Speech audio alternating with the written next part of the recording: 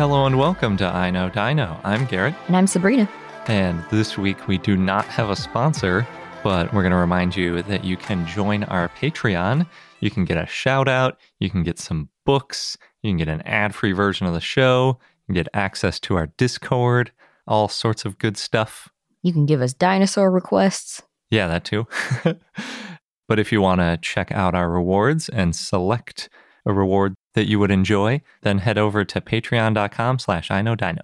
In our 223rd episode this week, we have an interview with Thomas Hopp, who recently presented at SVP about brooding of dinosaur eggs by dinosaurs. And he's also the author of the series Dinosaur Wars, so we had a lot to talk about with him. We also have a bunch of dinosaur news, including a new dinosaur. I'm only covering one because it was a huge one that everyone was talking about, and it set me down a rabbit hole for a fun fact that we'll get to at the end. As these things often do. Yes. We also have some news about some new events and a dinosaur hoax. Uh-oh. Yep. And we have dinosaur of the day, Nodosaurus. An oldie but a goodie. Aren't they all? Yeah, but especially Nodosaurus, because it named a whole group of dinosaurs, but nobody really cares about Nodosaurus.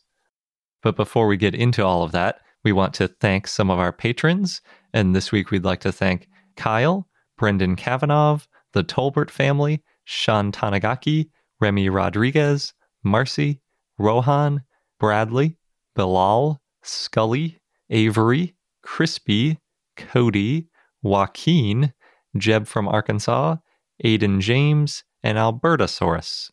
Thanks, everybody. We really appreciate all your support. And as Garrett mentioned earlier, if you want to join this growing awesome community, then check out our page at patreon.com/iknowdino. Jumping into the news, our first story, as promised, is a new dinosaur. We still have a lot of other new dinosaurs to cover. I think we have at least 3 more. They really piled up in the beginning of February. So this one was published in Communications Biology and written by Lindsay Zano and others. And thanks to Keegan for sharing it with us. It's a new Tyrannosauroid. Oh, is that why everyone was talking about it? It is why, yes. It's from the US too, which really cues comparisons to T-Rex because we don't know about that many Tyrannosauroids from the US. And what makes this one especially important, it's not just it's good for the news because they can talk about a Tyrannosaurid. It actually is scientifically very important. And that's because in North America, there's a huge gap in the early Cretaceous in what we know about Tyrannosauroids. But this one is about 15 million years younger than the oldest previous Cretaceous Tyrannosauroid that we knew about. So it's starting to fill in some gaps in our knowledge. With this new Tyrannosaur, it brings the number of known Tyrannosaurs to at least 31. So it's not like Tyrannosaur finds are super rare, but a lot of those recently have been coming up in Asia, or they're from the late Cretaceous.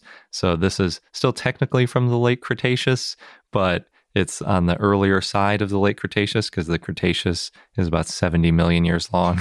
Yeah. So that's why sometimes we say latest Cretaceous because it's such a long period of time. So this dinosaur is named Moros intrepidus, and Moros comes from, quote, Greek, the embodiment of impending doom, in reference to the establishment of the Cretaceous Tyrannosaurid lineage in North America, end quote. So they're saying uh-oh, here comes the big bad Tyrannosaur to North America. And then intrepidus is kind of from the same sort of line of thinking. It's Latin for intrepid, and that's assuming that it's an early arrival from Asia. So it's you have to be an intrepid explorer going out into this new continent, new grounds to conquer. It's quite the dinosaur. Yeah, at least it has quite the name. But really, though, much like a lot of other early tyrannosaurs, this is not a huge, big, bone-crushing tyrannosaur. It's pretty small, and they really confirmed that when they found its complete right leg, and they also found some pieces of the foot, but that's what the holotype is. It's just the one leg. But unfortunately, they didn't find a skull. They didn't find really any vertebra or arms or tail. Lots of things that would be helpful to kind of learn about how tyrannosaurs were evolving. But the leg looks a lot like some Asian tyrannosaurs. So hopefully we can kind of fill in the gaps by just looking at some more complete Asian tyrannosaur finds. But based on that leg, you can tell that it was more of a quick and nimble sort of sub-apex predator type dinosaur. This wasn't the king of the food chain, not really as impending doom like the name implies. That's more of like a premonition of what's to come, I suppose. So they expect that this guy was kind of in its niche, eating things, but not eating everything, and certainly not, crushing through bone with reckless abandon like T-Rex would. Reckless abandon. Yeah. They did find some teeth nearby that they are assuming is from Morose, but the teeth are from the premaxilla, which is that very front teeth. And so even in Tyrannosaurus, they probably wouldn't have been huge. So I'm not sure exactly how much just finding premaxilla teeth can tell us about its diet, because a lot of times the premaxilla teeth are kind of used for like cutting like they are in our mouth. They're not really necessarily the same function as teeth that you find farther back in the head. So yeah, I'm not really sure how much they can tell about its diet. They didn't say much about its diet in the paper, but they are definitely a little bit wider than you see on some other dinosaurs, especially of that size. They're not like real narrow little slicing teeth. They do have a little bit more girth to them, so they could probably bite through something a little tougher, I suppose. But they are more laterally compressed, meaning a little more narrow than later tyrannosaur teeth. So that, to me, they look kind of in between. Not quite as bulky as a T-Rex, but not quite as, narrow as something like a troodontid or a dromaeosaur or one of those types of dinosaurs. The Goldilocks of teeth, is that what I'm hearing? I don't know. I don't know if it's a good thing. Maybe it meant it had a specific diet. I have no idea. They didn't say anything about it, so who knows? Or it could be a generalist tooth. I'm not sure. One interesting thing about the tooth, though, it does have like this weird deep groove on one side.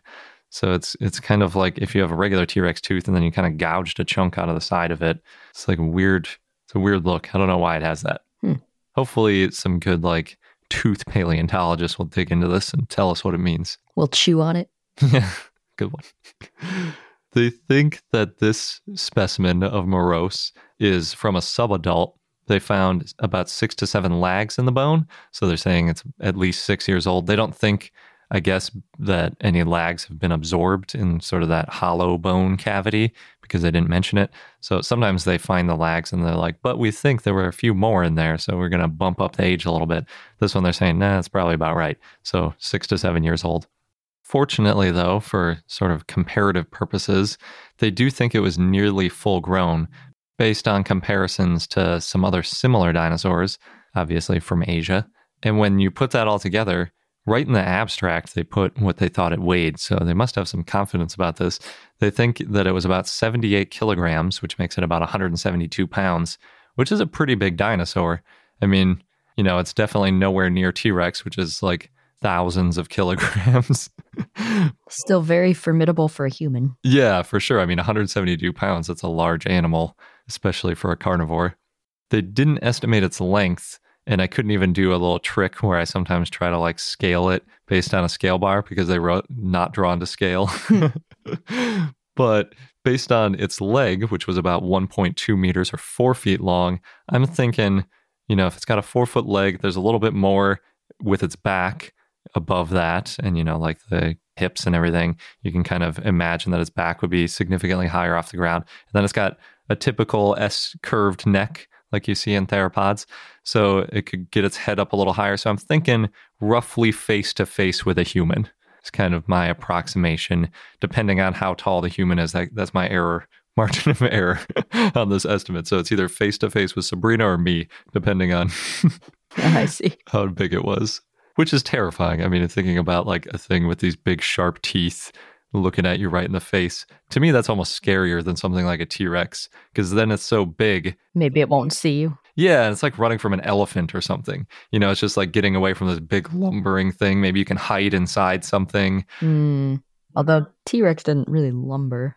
Yeah, well, I don't know. It depends who you ask, how fast they could run. But you could definitely hide inside something small. But when it's something around your size, to me, that's scarier, which is probably why in Jurassic Park they did like the Velociraptor thing, because then it can like chase them through a building. Whereas T-Rex, it's like at one point I think it just like burst through a wall like the Kool-Aid man.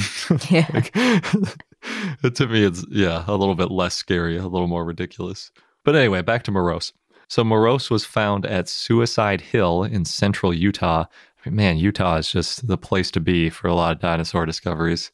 And they say, quote, the unexpectedly diminutive and highly cursorial ball plan of North America's earliest Cretaceous tyrannosauroids reveals an evolutionary strategy reliant on speed and small size during their prolonged stint as marginal predators, end quote. That makes sense. Yeah, I just thought it was a really interesting way to put it. Like, for a long time, they were kind of relegated to the lower echelons. Right. And in order to survive, you got to be small and fast. Yeah, exactly. And then, when the chance arises, they bulked up and took over, the Hell Creek at least. Mm-hmm.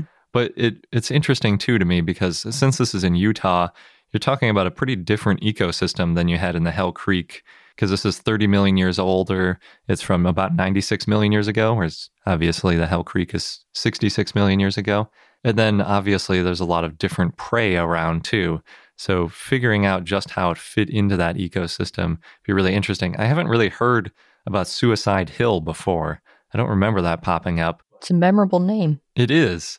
And I wonder just how many other dinosaurs we know from the area, because 96 million years ago isn't a time period we talk about much in North America. But it'd be really interesting to see if we could find out how this fit into the ecosystem. And then you kind of imagine, like, what made the big guy go extinct? Did his prey also go extinct? Did Tyrannosaurus come up with some better way to compete and just slowly squeeze it out? Mm-hmm. Or what exactly happened is just a fascinating piece of this puzzle that, we can maybe start to get a better view of now. I hope so. I also want to clarify, because I said pretty early on that it's about 15 million years older than a previous known earliest North American Tyrannosauroid. And so that was Lythronax, which was from about 80 million years ago and is also from Utah. It's obviously from a different part of Utah, because otherwise it wouldn't be from such a different time period. But Utah is really shaping up. It's where we're seeing the Dromaeosaur evolution to some extent, where we're seeing the Tyrannosaur evolution. A lot of the ceratopsian craziness was going on in Utah. It's a pretty interesting place to be. Was the place to be back in the day. Yeah. I mean, maybe, but, it could just be that everywhere was the place to be and we just don't have a record of it. It was the place to get fossilized and then discovered in the 2000s. That's very specific. On our time scale. Yeah, for sure. I'm sure the dinosaurs planned it that way. Oh, yeah. Yeah, definitely. Morose was trying to figure out how he got his name in the books. Yeah. So moving on, Garrett mentioned we're going to talk about an interesting dinosaur hoax. So recently in Ireland, the Irish Coast Guard was called to recover some T-Rex bones, but then they confirmed that these fossils were actually fake. And you can tell, I think, pretty easily based on the picture that they show. And the fact that somebody just said, like, we just need the Coast Guard out here to pick up some fossils of T-Rex, yeah, which isn't known from the area at all. Yeah. The pictures shows this fully intact, quote unquote, skull near the shore. Oh, yeah. Yeah. That's especially shady. Yeah. So anyway, there's not too many details yet, but the Irish Coast Guard tweeted about it and they said, quote, on further inspection, it was confirmed that it was a very impressive imitation, a Tyrannosaurus wreck, if you will. I appreciated that. So yeah, no details, not sure who did it or why, but I'm glad that they made sure the public knew it was a hoax. Yeah. So if you ever hear about a T-Rex that was found in Ireland, it didn't happen. Nope. On April 11th, between 6 and 8 p.m., Dr. Matt Lamana, who's the assistant curator of vertebrate paleontology at the Carnegie Museum of Natural History, will be giving a talk called Diving for Dinosaurs, Cretaceous Fossils from Croatia, which sounds pretty cool. So in the 1990s, there were these early Cretaceous fossils that were found in the Adriatic Sea near Istria, Croatia. They found 3 dinosaur species and about 200 bones. And then last October, a team conducted what they're saying is the first systematic paleontological survey of the site. And it's one of the first underwater explorations for dinosaur fossils. Sounds like a good talk. We also got to interview Matt back in episode 155, in case anyone wants to hear that. and we talk about Antarctic dinosaurs with him. Yeah, I don't think we talked about this at all. We should talk to him again. Yeah. But that's kind of funny because you were just talking about a hoax of dinosaur fossils underwater, and these are real dinosaur fossils underwater. Yep. Because it can happen. It has been known to. I mean, sea levels were different. Things get buried underwater as well as, on land. So it's definitely something that happens. Just it's never in the form of, oh, look, there's a skull just resting perfectly excavated on the seafloor. It's never, unfortunately, not that easy. Last October, a team conducted the first systematic paleontological survey of the site. In Pismo Beach, California, they had a grand reopening recently for Dinosaur Caves Park. I don't think I knew that existed, but there's a lot of different animal sculptures to climb. Some of them are dinosaurs. I think I saw an orca, so not all dinosaurs. And then there's some dinosaur eggs you can hide in. So it's all just sculptures. There's no actual paleontology going on. No, I think it's mostly for kids to play in. Gotcha. That's better anyway. You want the kids playing in a playground and not with the real fossils. That's true. In the UK, you can now buy chocolate dinosaurs in both Aldi and Marks and Spencer. This is leading up to Easter, which I think is only in a few weeks. I've lost track. Anyway, Aldi sells chocolate Danny the Dinosaurs, which Danny the Dinosaur is a popular children's book. And then Marks and Spencer have these chocolate dinosaurs that come with white chocolate dino eggs. But nobody likes white chocolate. But if you pretend they're dino eggs, maybe they taste better. I suppose. I would eat them, I think. You'd eat the baby dinosaurs? Oh. Nah, just the egg. We'll pretend they're unfertilized. Okay. Last, for those playing Jurassic World Alive, MetaHub posted a list of the best and worst dinosaurs based on the, 1.6 update. So the list is based on dinosaur stats and assumes that everything in the game's at level 26, and then they break down the dinosaurs by Tyrant, Apex, Alpha, Beta, Survivor, Scavenger, and Hatchling groups. So might be worth checking out if you're playing. And before we get into our interview, we don't have a sponsor, but we want to, again, remind you all that we have a Patreon, and you may want to join it. You can get a longer version of this upcoming interview, because a lot of our interviews go on longer than we'd like to edit them down to for the show. But, for those that are interested, it's nice to be able to share a longer form version, and Patreon allows us to do that because you get a custom specialized podcast depending on what Patreon level you're at. Yeah, basically, we can't help ourselves and we talk too much to the people we interview because everybody's so interesting. But apparently some people are interested in these longer interviews. And if you're one of those people, then you should definitely sign up for our Patreon.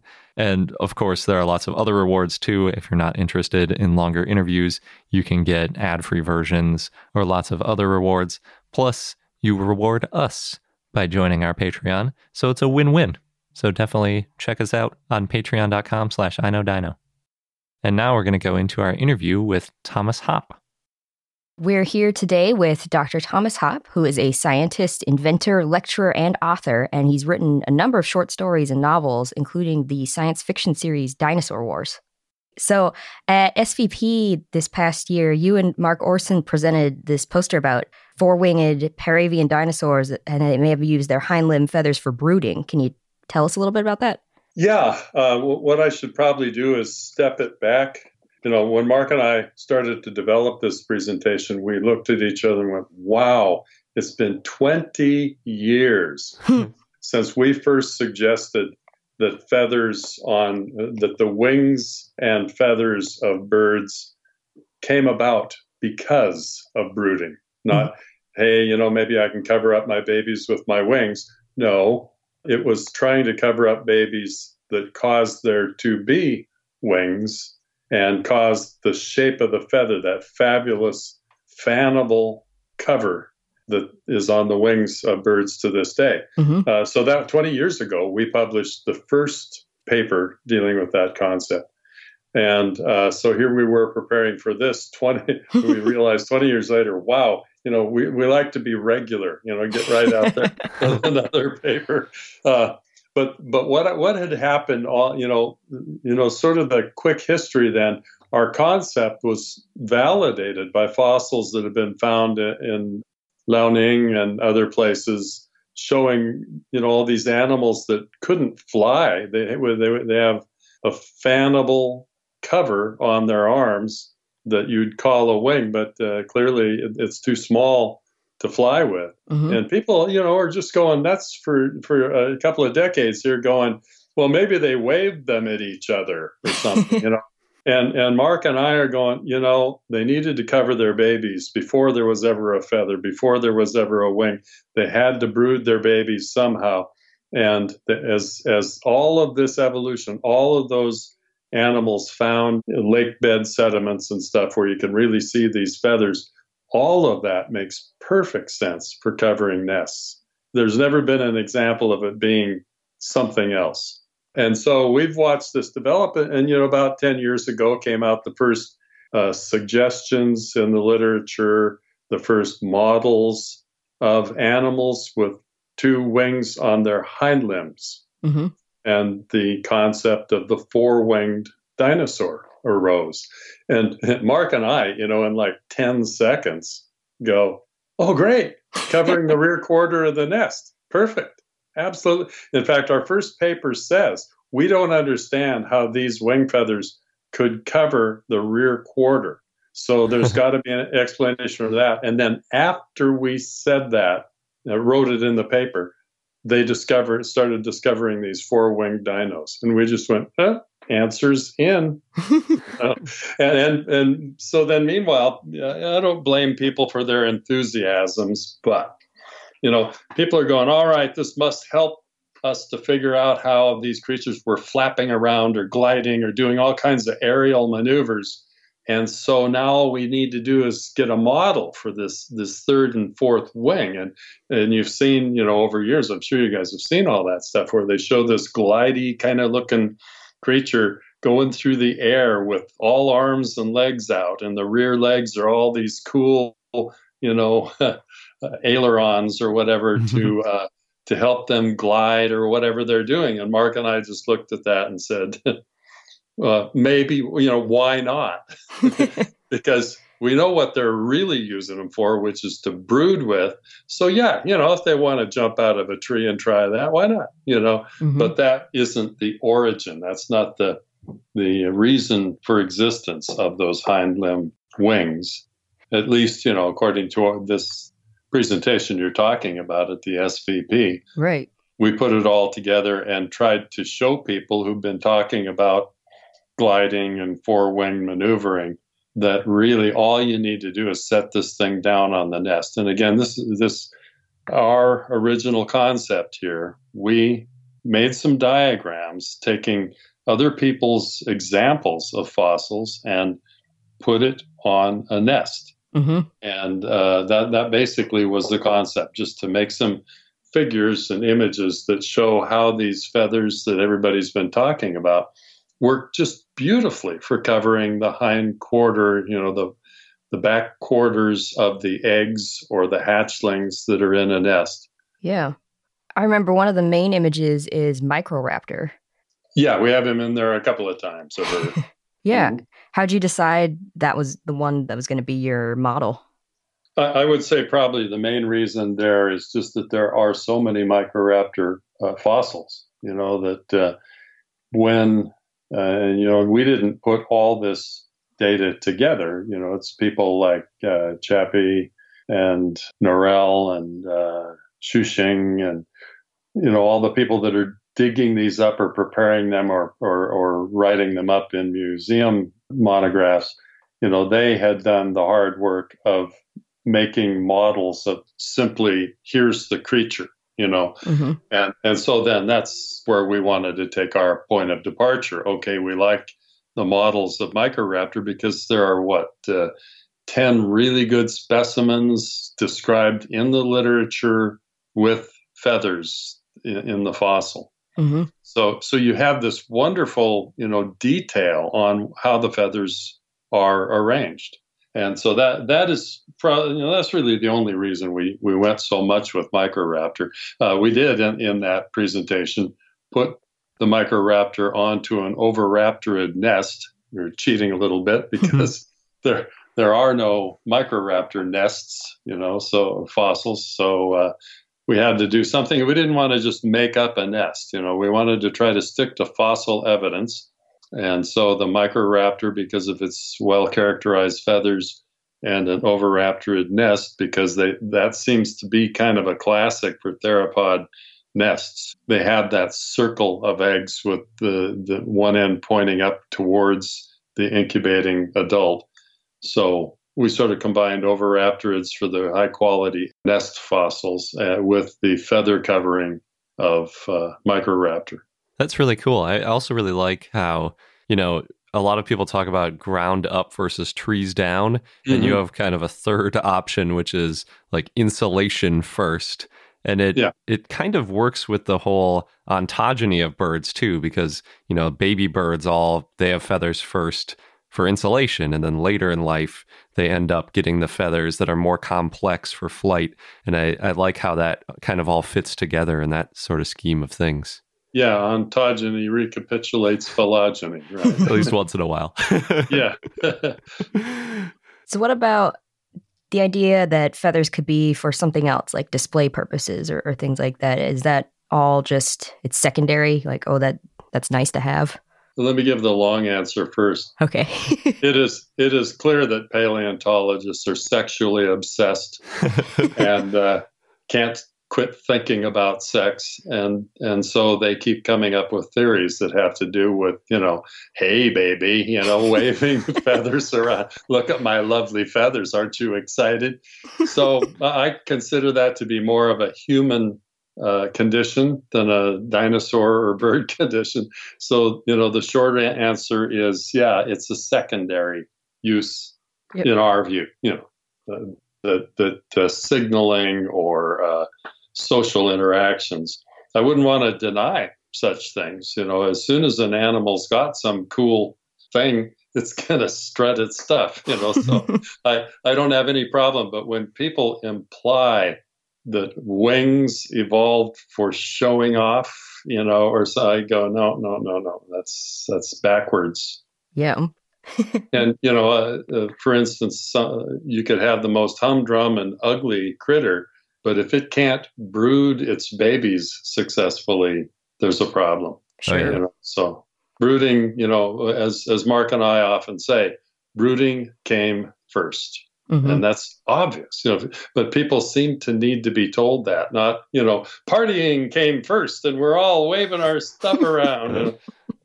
So since you originated the idea about 20 years ago, and then with the new SVP poster, was there a lot that changed in the 20 years? It sounds like the main thing was finding the hind limb feathers. Yeah, that is absolute. I mean, that's really the stimulus for us to go ahead and make this poster, because there was such lovely information about the feathers. I would say that the data has just accumulated. There are several different oviraptorid creatures that they may not have feathers known on their legs, but they have arm feathers or wing feathers that are of an intermediate length, where it's real clear that there were creatures that just could not possibly fly with those things, that have highly evolved arrangements of long feathers on their arms. And again, that makes perfect sense to Mark and I. Mark and I went around and scoured the literature, ornithology primarily, and got just incredible pictures of birds doing amazing things with their feathers on behalf of their babies. There's one of a peregrine falcon that's got these really big downy nestlings, and the picture was taken in a rainstorm, and this poor adult, it's got its arms out as big as it can get them around these two babies that are underneath its wings. The author of that particular paper that we took that figure from said, the babies will die in a rainstorm from hypothermia if they're not covered like this. Oof. Wow. So the parent becomes an umbrella. Yeah. And another one was in Africa. It had a picture of this eagle on a classic eagle's nest, a bowl of branches all woven together. And it's way up high, and it's in the African sun, and it's got its wing feathers spread straight out, and it's standing on the rim of the nest. And it's covering its babies that are underneath it with a shade made of its wing feathers. Wow. And let's see, what else? There's a mother mallard and she's got a big brood of babies under her wings. And we use that as an anatomical discussion of the postures that, why the folding arm of the bird actually evolved to fold, not in the flight stroke, but it folds to get those big, long brooding feathers up off the ground. And you see this mother mallard, and she's got her babies all huddled underneath, and she's got her wing feathers right back there, clutching the whole bunch of them with these feathers. And you see their little feet and little rear ends sticking out. Kind of segueing into your series Dinosaur Wars, because I get the feeling that the craw, which is the half reptile, half bird species, in the series, brooding, right? And it sounds like the way you describe how they look really fits this narrative as well. So, there's an obvious connection there. Yeah. I don't know whether my fiction informs my fact or the other way around. Maybe a little bit of both. The craw, that's spelled K-R-A, are based upon, when I needed to create a human-sized intelligent theropod to be the, spacefaring creatures that return to the Earth, I was looking into the different feathered dinosaurs and decided that somewhere between Troodon and Archaeopteryx would be about the right creature to evolve these intelligent ones from. I'm probably not the first that has gone in the Troodon zone to come up with a creature that might develop intelligence. But at that time, and this would have been in the late 90s, as I was drafting the first drafts of the novel, which came out in 2000, I was looking at that scientific literature and trying to decide what these creatures would be like. And so fiction and fact fed back and forth between each other, and things like how these fictional creatures would brood their young were in my thinking, and they show up in several of the books. And that most definitely informed my factual discussion of fossils and brooding that we've been just talking about. Cool. I think you also have a mating dance in there. Yeah. Well, it really is hard to not see these things when you're out looking through scientific literature, or, you watch a lot of this on TV, right? You get a nice image of some flamingos out there flapping their wings and strutting around the way they do. And that colors my thinking about how the craw, the Gar, who's the leader of the good guy faction of these creatures, and Ghana, his mate, do a mating dance, I think once or twice, maybe a couple of times in different books. It's kind of fun to consider what an intelligent bird-like creature would even think of what it was doing as it went through the stereotypical movements, head bobbing and strutting and all that stuff that birds are you see it all the time, pigeons or whatever. You see that kind of stuff going on. So I try to make my dinosaurs very birdy, whether they are a theropod, which is kind of the easy one, or even Triceratops. That's quite a beaky creature, True. You've also got Rufus, which is is it Edmontosaurus? It's a Parasaurolophus. Oh, Parasaurolophus. All right. And that one's it does a lot of parental care. Yeah. Right. Let me back up and just say the main protagonists in the whole Dinosaur Wars series are two young people. Chase Armstrong is a wolf reintroduction biologist, and in this surprise event, dinosaurs are reintroduced to Yellowstone as well. So he's kind of got to deal with that. And he had just run across this lovely young lady who was a rancher's daughter running cattle near Yellowstone.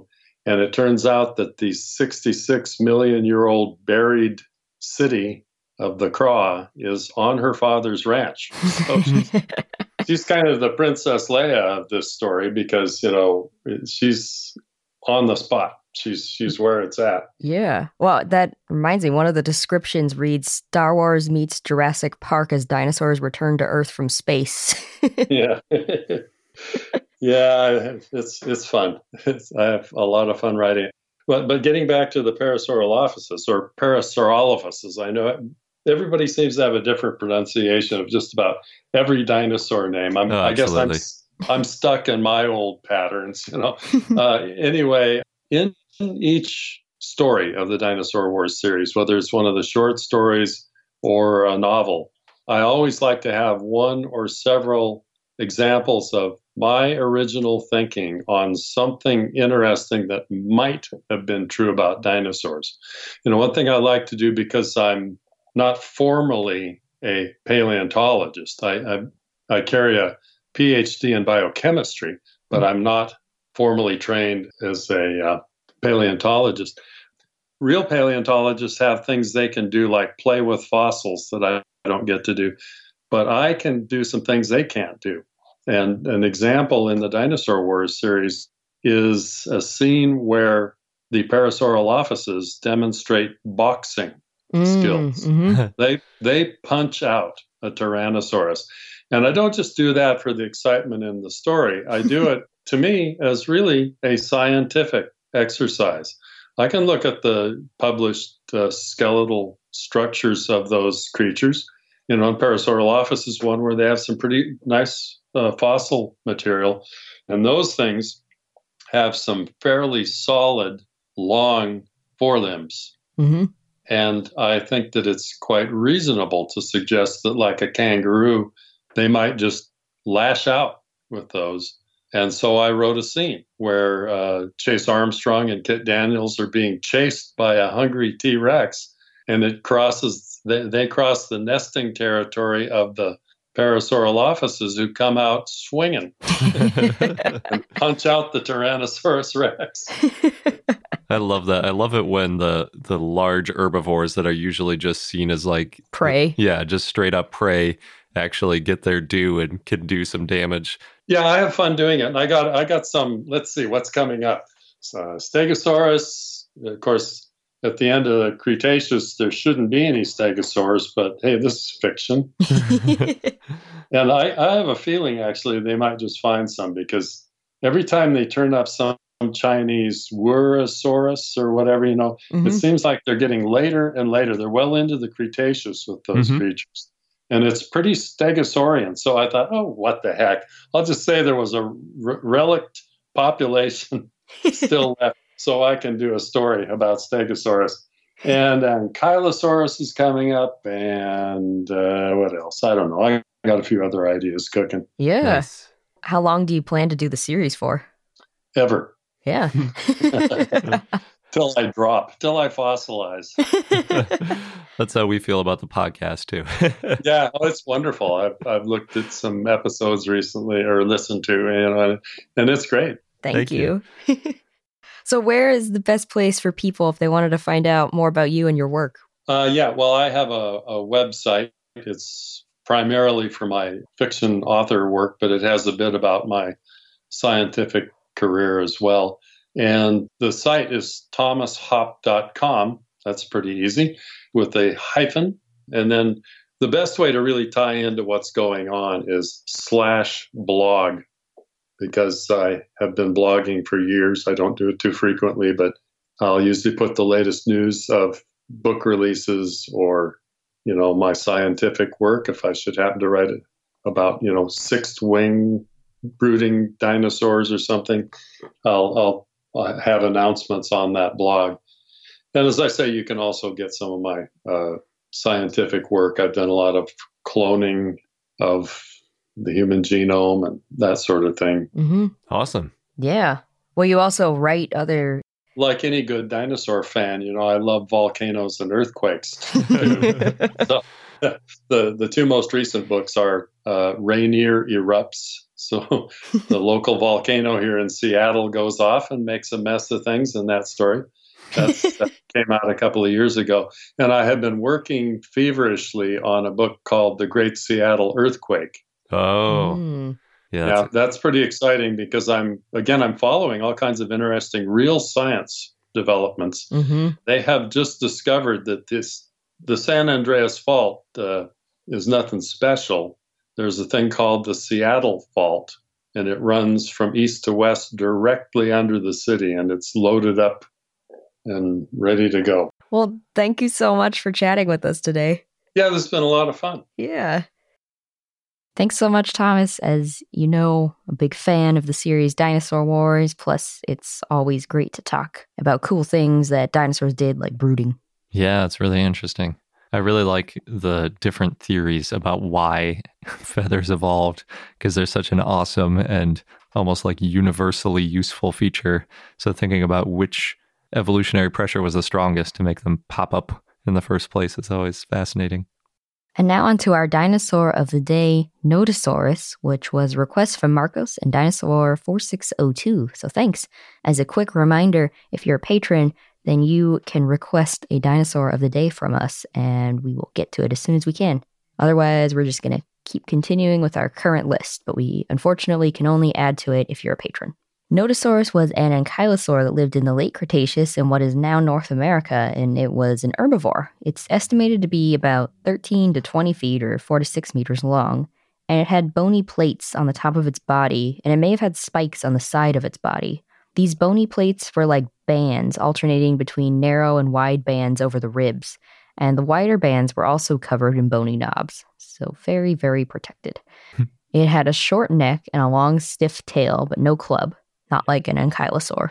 Yeah, and you probably know that if you've heard us talk about ankylosaurs versus nodosaurs, because that's really the defining difference most of the time. Is ankylosaurs of the club, nodosaurs don't. Yeah.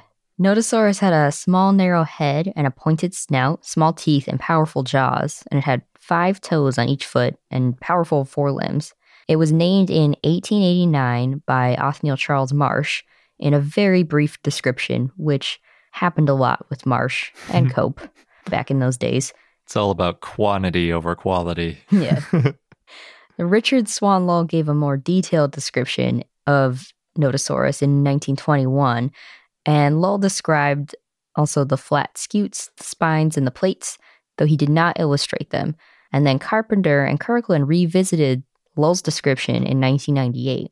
In 2015, a 4-year-old boy at the time, Wiley Bryce, found what's thought to be a Nodosaurus fossil in Mansfield, Texas. He and his father Tim were looking around behind a shopping center, and at first they thought it was a turtle fossil. Then they reached out to Southern Methodist University and worked with them to excavate the area. Pretty cool, Wiley. Yeah. The type species is Nodosaurus textilis, and the name means knobbed lizard. You might have guessed, based on all the knobs. At least the Nodosaurus part does. Yeah. The species name refers to the texture near the head. There's these small ossifications in quadrangular form that are arranged in rows. And Marsh said, quote, "The external surface is peculiarly marked by a texture that appears interwoven like a coarse cloth. This has suggested the species name," end quote. Good job, Marsh. Attaboy. Nodosaurus is the type genus for the Nodosaurid group, and there are 2 groups in Ankylosauria. There's Nodosaurids and Ankylosaurids. Nodosaurids are usually more primitive, and they don't have tail clubs, as Garrett mentioned. Generally, too, the skulls are not as short or broad as Ankylosaurids, and the skulls were not covered in scutes. You can see Nodosaurus in the Illustrated Encyclopedia of Dinosaurs, aka Normanpedia, which was illustrated by John Sibbick in 1889. Wow. Yeah. And you can also see Nodosaurus in the Land Before Time series. It appears in the 3rd movie, if you get that far, as a character named Nod. Yeah. There was an ankylosaur in the first movie, right? Was it Rooter? I think I'm Rooter. I can't remember what Rooter is. He's ankylosaur-ish. Ish, yeah. Don't remember his tail, just remember his deep voice. Yeah. And you can also see Nodosaurus in the game Jurassic World Evolution. You can unlock it via the Hammond Foundation when you complete the Science Division's mission on Isla Iowa Tacaño, and the model is based on Boreal pelta. And as promised, our fun fact of the day is a little bit more about Morose intrepidus, because there's just so much to talk about with this dinosaur. So specifically, what I was wondering is, how fast would Tyrannosaurs have put on mass between Morose intrepidus and Tyrannosaurus rex, assuming that, Morose intrepidus is a direct ancestor of T-Rex, or at least a similarly sized Tyrannosaur was? I could see how this turned into a rabbit hole. Yeah, because you got to do math. I like the math rabbit holes. So I want to state all my assumptions up front because this is definitely a very rough estimate. But we do know that Moros intrepidus was around about 96 million years ago, and that T-Rex was around about 66 million years ago. So that gives you 30 million years to grow. And that's really what made me start thinking about this, is everybody talks about T-Rex as this rapid growth, but over 30 million years, how rapid is the growth really? It doesn't seem like it would be that rapid. So to quantify it, M. intrepidus is about 78 kilograms or 172 pounds, and T-Rex is about 6,000 kilograms or 13,200 pounds. So yeah, a lot bigger.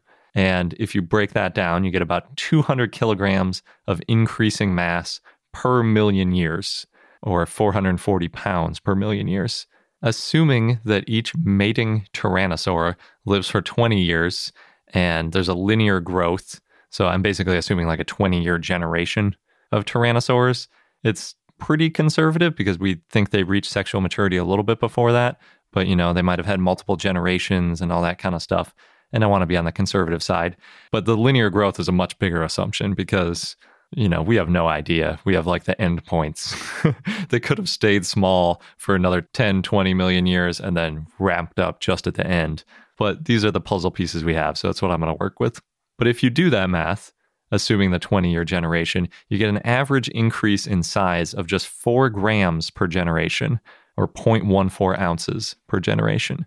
So that means each tyrannosaur, when it laid its baby, would be 4 grams heavier as an adult than it is, which is the same as just like taping 2 dimes to its sides. So very, very small amount of mass increase. Doesn't seem like a huge increase over time. I mean, like just in the US versus growing up in Asia, since we have more protein availability here, you have kids that often weigh much more than their parents do, like on the order of pounds. So this 4 grams is like very little compared with just a difference you can have in diet. But obviously you multiply that by 30 million years, you get a big effect. So I wanted to compare that to another animal to see, well, is this a lot compared to another massive animal that we all think about? So I picked the blue whale because the blue whale is, everybody knows, the most massive animal that has ever lived, and we have good data about its size, so it's an ideal candidate. And then for the ancestor to the blue whale, I picked Myocetus. So I know this isn't about dinosaurs, but a quick whale aside. They're fascinating because whales are mammals, and mammals evolved on land, which means that a mammal, we now know, evolved from sort of this dog-shaped animal into a whale. And it's one of the coolest evolutionary pathways that we've really ever seen. And it's such an amazing example of how, like, yeah, a fish evolved into an amphibian, evolved into a tetrapod, and then actually a subgroup of those evolved back into the ocean. It's just amazing. But I digress. So Myocetus was around about 47 million years ago, and it's one of the earliest whales. It still basically has 4 limbs with fingers and toes, but they're webbed and it's sort of whale-shaped. So in the 47 million years between like whale-ish thing that still has 4 limbs, we got from that to a blue whale in 47 million years. And Myocetus only weighed 335 kilograms, whereas a blue whale on average weighs about 130,000 kilograms. They can go all the way up to, I think, 180,000 kilograms, something insane. I'm going to not state all my assumptions because nobody cares. But when you combine this with a longer lifespan, you get an average of about 140 grams or a third of a pound per generation for 47 million years. Wow. So that's like 2 orders of magnitude more growth than you get with a T-Rex. So yeah, I would hedge that T-Rex did not evolve to a massive size that quickly, at least with what we have now as information compared to something like a whale. Just wait, though, until we find that one weird tyrannosauroid. Yeah, we find like this little tiny one that we know is a T-Rex ancestor, and it's like 5 million years younger. Yeah. That's true. It's definitely possible. And it's obviously different being in the water versus being on land. Mm-hmm. But yeah, it's not the thing that T-Rex should be known for, is rapid growth, is all I'm saying. Yeah, it's already known for a lot of things. For sure. And that wraps up this episode of I Know Dino. Thanks for listening. Don't forget to subscribe so you don't miss out on any new episodes. And you can also join our community on Patreon, patreon.com/IKnowDino, to get some cool rewards and join our Discord group, all that good stuff. We're also on social media and YouTube. Just look for @IKnowDino, basically everywhere. We're there. Thanks for listening, and until next time. Good day.